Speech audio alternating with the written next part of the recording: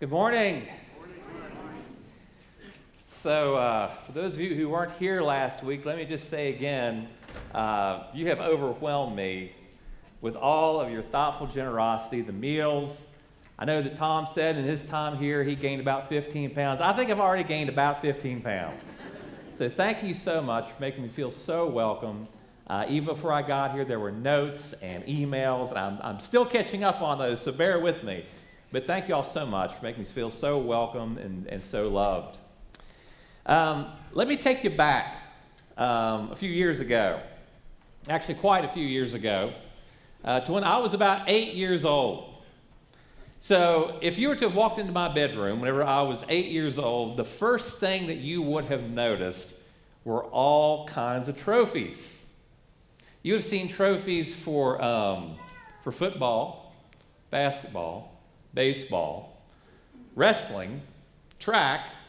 You would have seen some letters. You would have. It was an impressive thing to see because they were all arrayed right there on my shelf. Now here's the thing. They weren't my trophies. So my brother had my room before me, and he actually moved out when I was around 4 years old. He's 14 years older than me, and he went off to college. So I had, but you know what? The trophies were so impressive, I decided to just leave them there.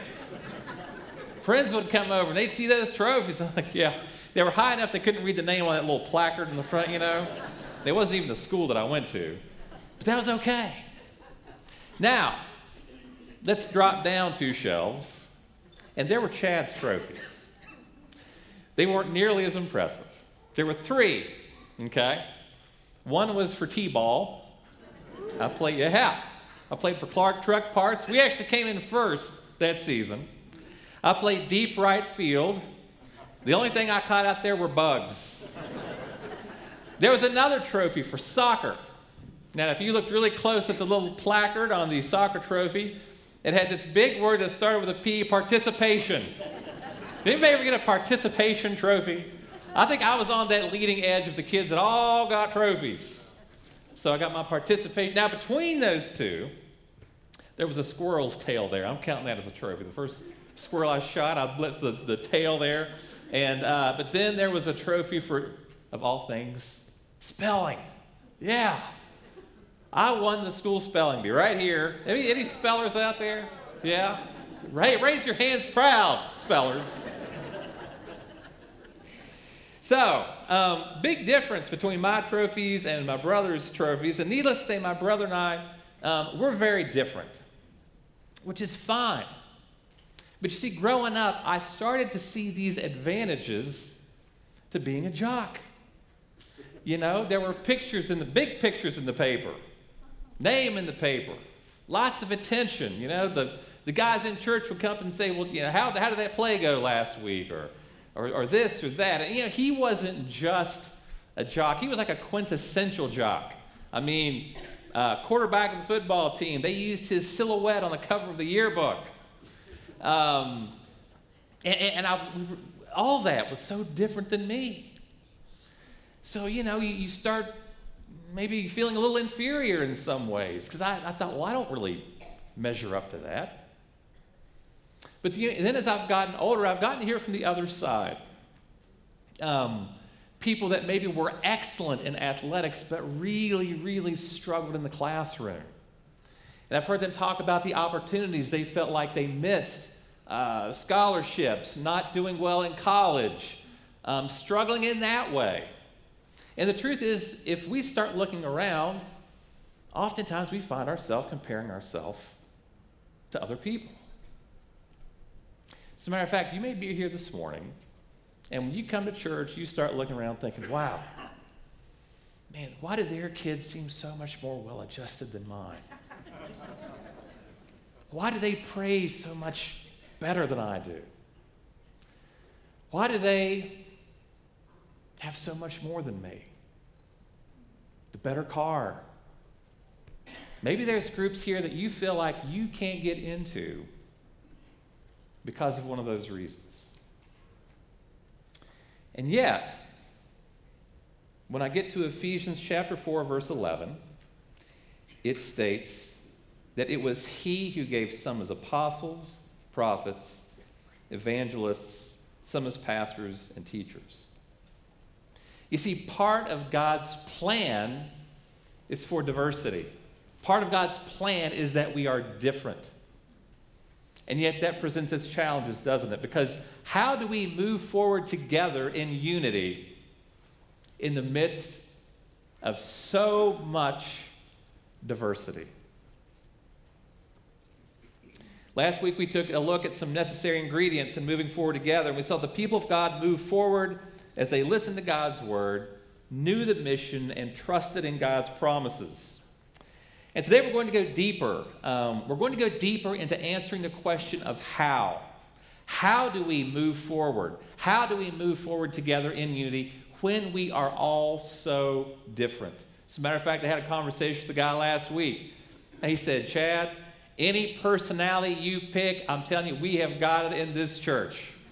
We are a very diverse range of personalities, and that is awesome. That's what we want in the family of God. But how do we move forward in the spirit of unity with such diversity? And today we'll be in Ephesians chapter 4. Ephesians 4, we're going to look at verses 1 through 16. So Ephesians chapter 4, verses 1 through 16. I'm just going to read verses 1 through 8 right now. We'll continue in the later verses as we go along. But please stand for the reading of God's word.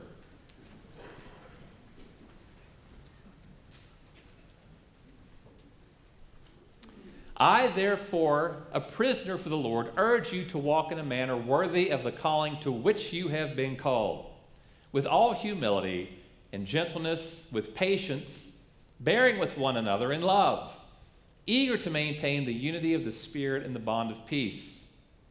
There is one body and one Spirit, just as you were called to the one hope that belongs to your call. One Lord, one faith, one baptism, one God and Father of all, who is over all and through all and in all. You may be seated. So we're going to continue today talking about moving forward together. And today we're beginning a new series on the book of Ephesians called Learning to Walk. So if you're familiar with the work of Paul in the New Testament, he goes around planting a lot of churches all over Asia, and he's writing these letters to churches. And I love preaching from the epistles because the epistles are very straightforward. This is how you do church. So Paul's writing these fledgling churches, teaching them how to do church, how to conduct themselves. And here in this church in Ephesus, they've got a problem. Imagine that. They've got a problem with disunity. There's Jews and Greeks. Historically, they've been apart, but now under this new covenant, they've been brought together. So they're learning how to do church together. And issues have popped up, issues that Paul is now dealing with. So today I want to look a closer look at this passage. We're going to answer two questions. We're going to look at two questions today and three applications. So today it's going to go question 1, application, question 2, application. 2 questions, 3 applications.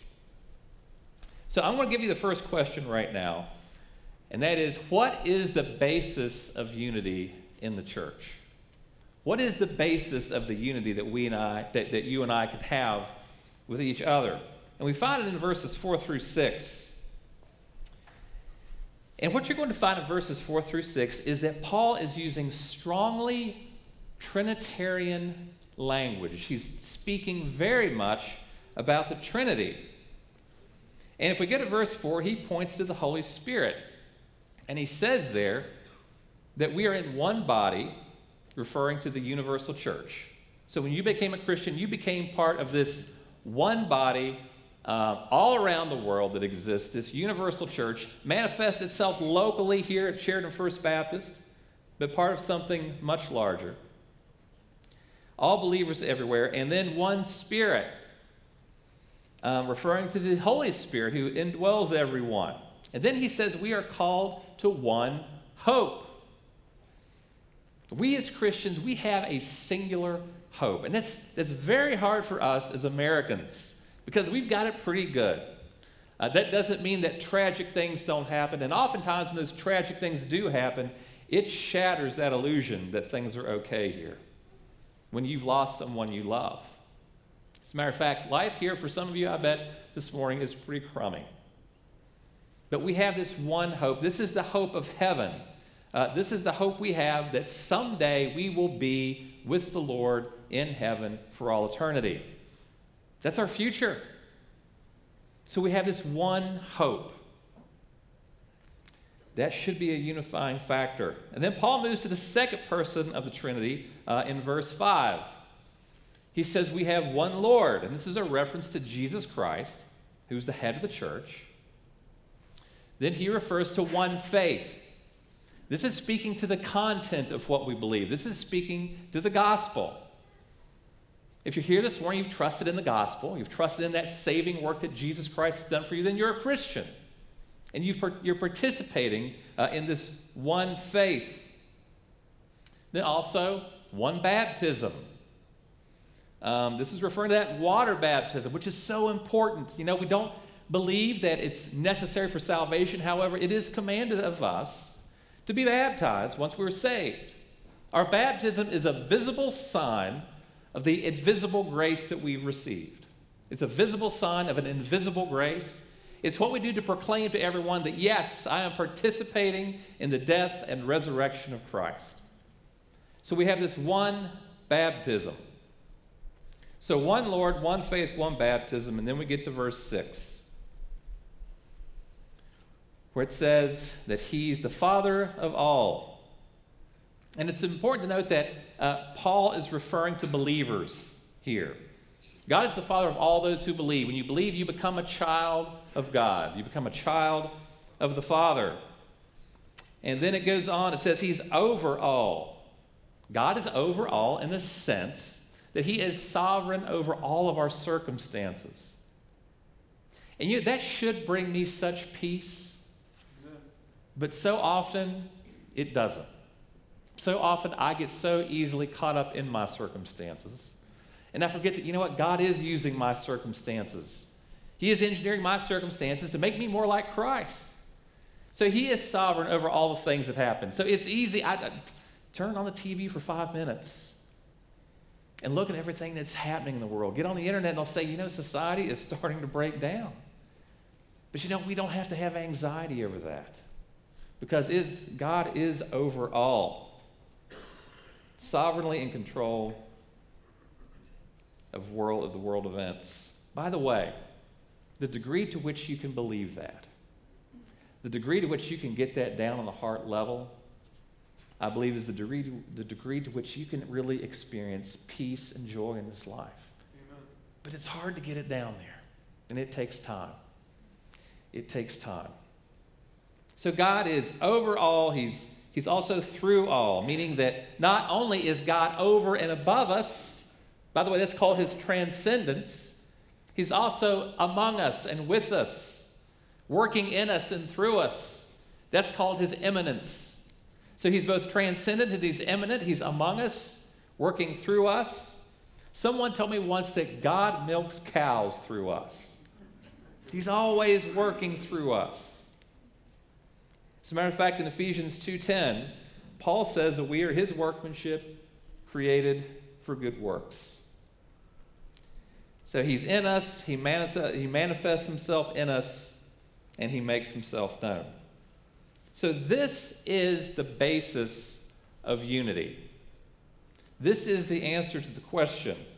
We've got one God, one hope, one faith. By the way, the world has a much different sense of unity. The world has a much different basis of unity. See, we're united by all of these unchanging things that Paul's listing out here. It's not so when you get outside the doors of the church. People are united over other things.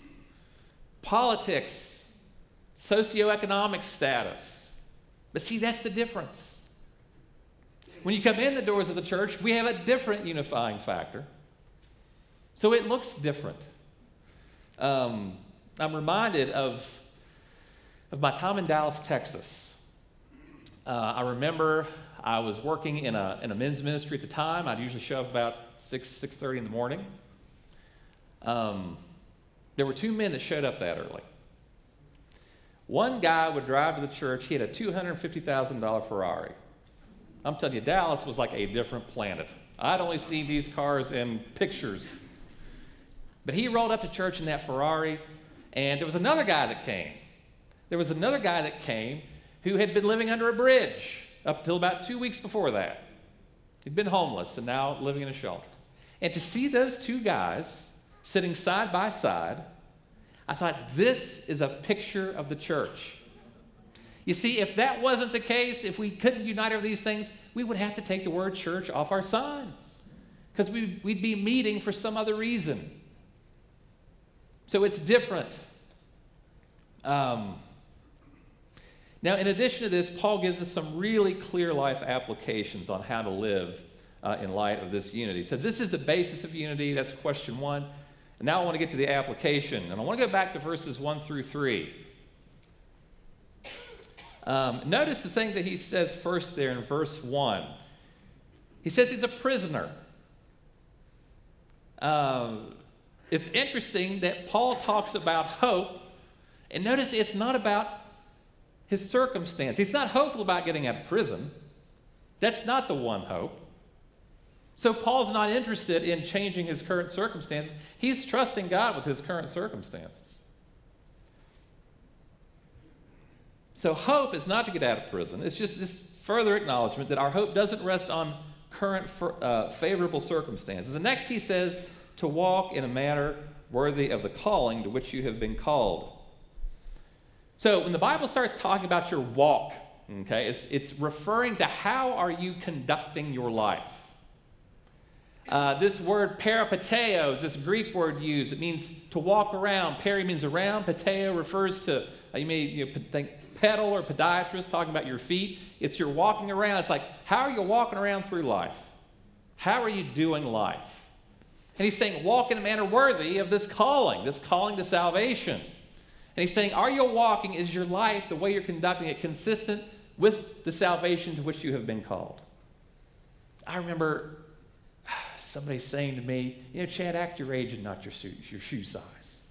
When I was a teenager, somebody said, what a crummy thing to say.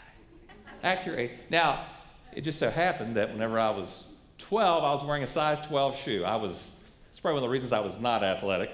But, I'd say, well, I am. I'm acting about it. That didn't go over well. But in any case, our conduct should be consistent with our calling. Moving on down, we get to these very clear applications. Starting in verse 2, he talks about your attitude. Notice, with all humility and greatness, with all humility and gentleness, with patience, bearing with one another in love. So our first application is this: walk in unity by checking your attitude. And the very first thing he mentions is humility. Oof. Now you may say, look, I'm the most humble guy you'll ever meet, even though I've got all kinds of reasons why I shouldn't be. Now, wait a second. How are you doing with humility? Are you walking in a humble way? At the time of Paul's writing in Greek culture, it were the slaves that were supposed to be humble. So the Greeks had a real problem when you started talking about this issue of humility. That's probably why Paul would often refer to himself as a slave. As a matter of fact, in Ephesians 6:6, he's going to identify himself as a slave. And then there's these tests of humility. And I got to tell you, when I was asking myself these questions, I wondered how I was doing. Like, are you easily angered? Are you easily annoyed with other people? Are you hanging on to a lot of unforgiveness? All of those things point to pride. Not willing to let something go. Thinking more highly of yourself than you should. So that's humility. All of these things, again, feeding our attitude. Next, are you a gentle person? How are you doing with gentleness? The opposite of being gentle is being rude and being harsh. It doesn't mean that you don't get angry, but you get angry at the right things. Remember, Jesus was perfectly humble, and he got angry when he went into the temple and saw the money changers. Moses was the most humble man of the time, and he got angry when he saw the children of Israel not obeying God. So it's not about not getting angry, but it's about getting angry at the right things. Okay? So being angry is not inconsistent with gentleness, but it's about being angry about the right things. I remember whenever I was working at Dallas Seminary as a recruiter, and I'd go on these long drives. I was in Dallas, Texas. Sometimes I'd drive up to Oklahoma and come back, or West Texas and come back. And I remember I was stopping to return the rental car. And I looked at the receipt, and they had mischarged me. And I was tired. And I got mad. I got real mad.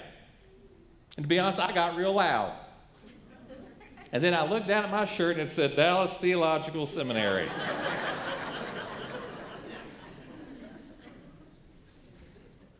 So we want to be gentle, not rude. I don't think that's what Jesus would have done. You don't have to act that way. There's a way to settle matters without being rude, without being harsh. And then lastly is patience. This is an essential coping skill for doing life. I'd have to say, since I've lived in Sheridan, I have not been in a single traffic jam. That is a beautiful thing, because I don't know of anywhere where my patience can be so put to the test. Lines to stand in, traffic to sit in. That's when all the cars back up, in a long ways. It's I love that about Sheridan. I love it. I'm sure there's traffic jams, though. Yeah, but praise God, I haven't been in one yet. So we bear with one another. Now, if that was all just easy to do, if that was all just natural to do, we wouldn't be commanded to do it. There's a reason that he's raising this issue, okay? It's because it's not easy. It's not easy to bear with one another in love. Remember those two guys I talked about, the really rich guy in the Ferrari and the poor guy? Believe me, it wasn't easy for those two guys to be at the same table. The guy that was living under a bridge, when he came to that men's ministry, he had a radio that he wore around his neck, and he turned it up loud. And he sat down. The one guy was trying to read, and the guy with the radio, one time he even got up, and he left his loud radio on the table and walked away. The wealthy guy, he turned down the volume. When the other guy saw him turn down the volume, he came over, he turned the volume back up and walked away again. So it doesn't mean it's easy. But just because something's not easy, that doesn't mean that you don't do it. It's not natural. So check your attitude. It's so important. Our attitudes are key. As a matter of fact, there's a wonderful quote by Chuck Swindoll. You'll hear a lot about Chuck Swindoll. I think a lot of him in his ministry. But I want to share this quote with you. This is what Swindoll says about our attitude. He said, "The longer I live, the more I realize the impact of attitude on life. Attitude to me is more important than facts. It's more important than the past, than education, than money, than circumstances, than failures, than successes, than what other people think, say, or do. It is more important than appearance, giftedness, or skill. It will make or break a company or a church or a home. The remarkable thing is we have a choice every day regarding the attitude we embrace for that day. We cannot change our past. We cannot change the fact that people will act in a certain way. We cannot change the inevitable. The only thing we can do is play the one string we have, and that is our attitude. I am convinced that life is 10% what happens to me and 90% how I react to it, and so it is with you. We are in charge of our attitudes. We don't have much else that we can be in charge of.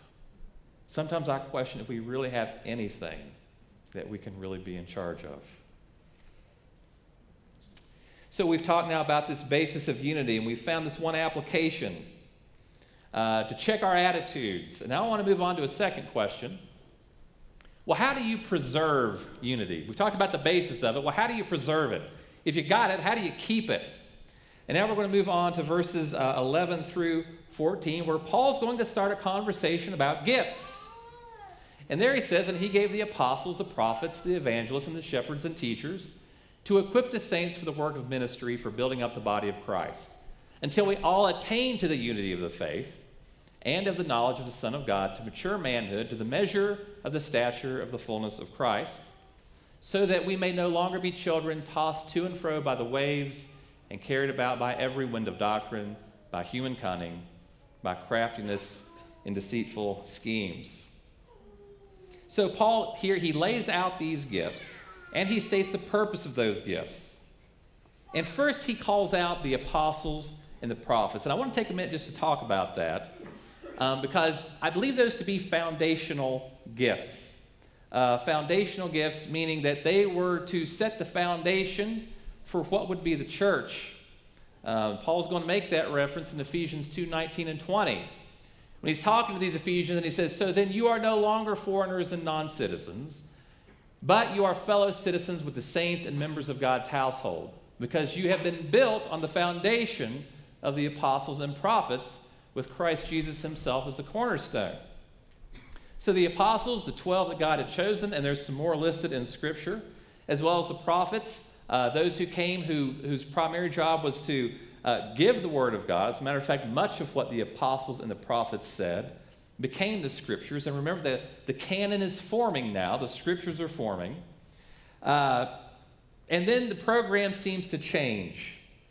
Then in Hebrews 1:1 and 2, it says, long ago, at many times and in many ways, God spoke to our fathers by the prophets.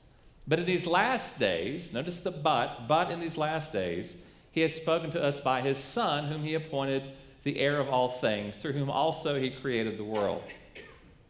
So all that to say, these first two gifts, apostles and prophets, I believe to be foundational gifts, gifts that were set there at the beginning for the formation of the church. And then he moves on for the present gifts. Evangelists, those who share the gospel. Shepherds, you could be considered pastors, and teachers.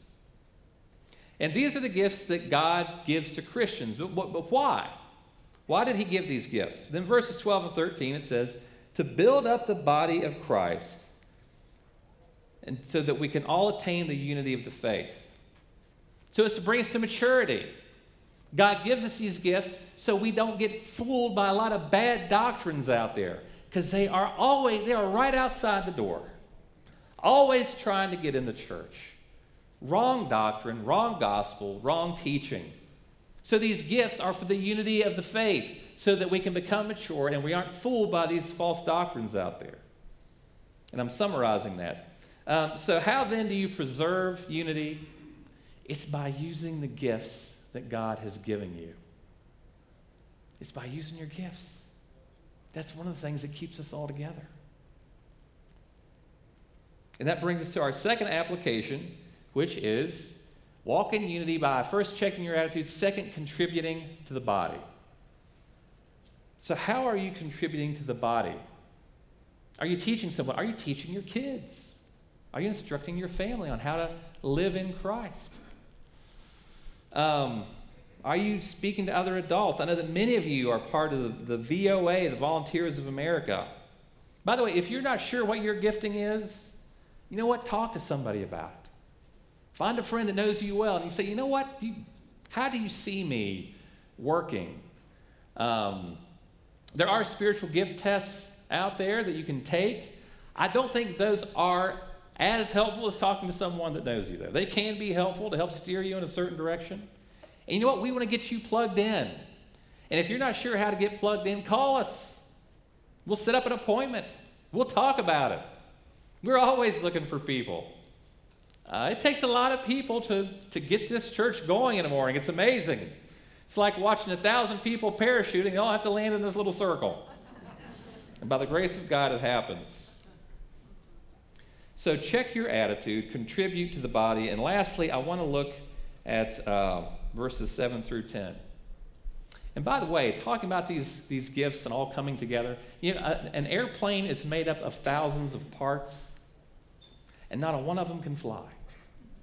So the parts have to come together, just like the parts of the church have to come together. So lastly, Ephesians 4, verses 7 through 10. And I want to look at the final application here. It says, "But grace was given to each one of us according to the measure of Christ's gift. Therefore it says, when he ascended on high, he led a host of captives, and he gave gifts to men." And there's a parenthesis. In saying he ascended, what does it mean? But that he had also descended into the lower regions, the earth. He who descended is the one who also ascended far above all the heavens, that he might fill all things. Simple. What's going on in these verses? If you're like me, I read this and I'm like, what? So first of all, notice the conversation changes at verse 7. There's a but there. He'd been speaking corporately to everybody, and now he comes and he's saying, now I'm speaking to each of you, okay?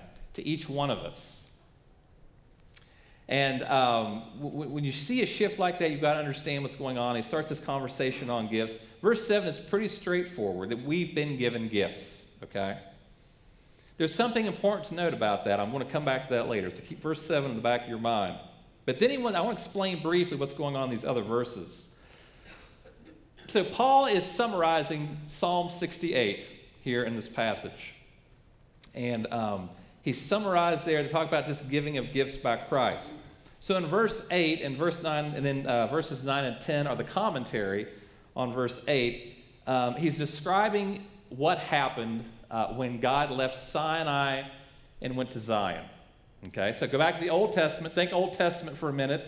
This is what's going on in Psalm 68. Remember, God met with Moses on Mount Sinai. That's where the Ten Commandments were given.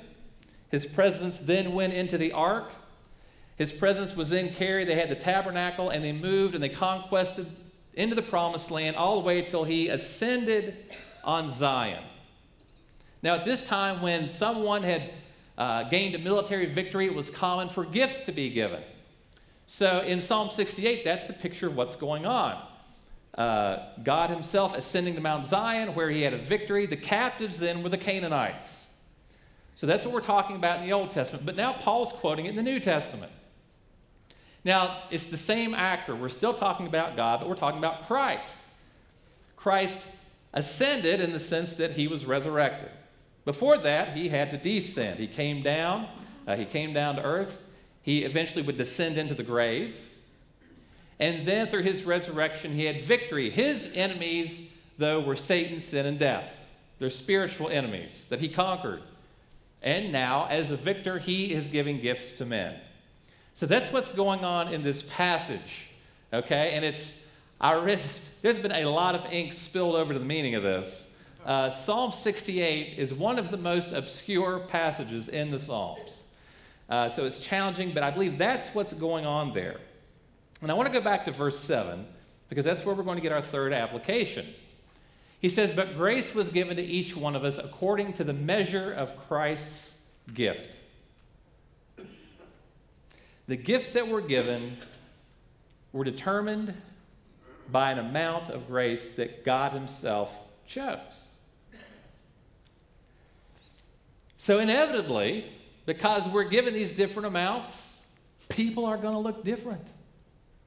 Some people are going to be better at things than other people because God has ordained it to be that way. So when you catch yourself thinking, man, I wish I could pray like them, or man, I wish I could teach like them, or if you're like me and think, man, I wish I could preach like that guy over there. That brings us to this next application, to resist comparing yourself to other people. Resist comparing yourself to other people. This is something I constantly have to work on. And there's nothing good going to come out of comparison. You either are going to feel very puffed up, superior, or you're going to feel loathsome. Oh, man, I can't do anything right. Just look at that guy. He's doing it right. God has decided the roles that we're going to play. And my wife back in West Virginia, she counseled people all week that were riddled with anxiety because they were constantly comparing themselves. That's what's going to happen with comparison. You can expect anxiety to come along not far after. We're not all going to be evangelists like Shane. We're not all going to teach like Gary. It's just not going to work that way. I remember in seminary, all of us wanted to preach like Chuck Swindoll. And when that guy would get into the pulpit, it was like magic. He just kept you captivated. And you want to be right there. And I had a professor that knew that, a guy by the name of Howard Hendricks. Have you ever heard of Howard Hendricks? A really, really good Bible teacher. I was blessed to have him my first semester. And he told all of us, we were about to leave his class and go hear Chuck Swindoll preach. And he said, listen, he said, don't any of you think you can do what that man does. He said, the world doesn't need another Chuck Swindoll. He said, the world needs you, and you are the only you that the world has. You know what? We don't need another Chad Cowan. We don't need another fill in the blank. We need you, because you are the only you there is, and God has foreordained this moment for you to be here right now in this church, in this place, at this time. Amen. This is why we need you contributing to the body. So don't compare yourself to somebody else. Nothing good's going to come of that. By the way, social media does not help us in this. If you tune into Facebook, you're going to think that everybody's got a perfect life. And they don't. I promise you they don't. So let's walk in unity by checking your attitude, contributing to the body, and resisting comparison. Those three things, those are our three applications. In closing, I want to talk about a meeting that was held. And it was held by the American Psychological Association. Two psychologists did a bunch of research. And they looked at how in 11 major symphony orchestras, how the different parts of the orchestra looked at other parts. And they found a lot of consensus on this. So the percussionists were viewed as insensitive, unintelligent, and hard of hearing, but fun-loving. I used to be a drummer, by the way. I've done it from time to time. String players were seen as arrogant, stuffy, and unathletic. The orchestra members overwhelmingly chose loud as the primary adjective to describe the brass players. Woodwind players seemed to be held in the highest esteem, described as quiet and meticulous, though a bit egotistical. These are very interesting findings.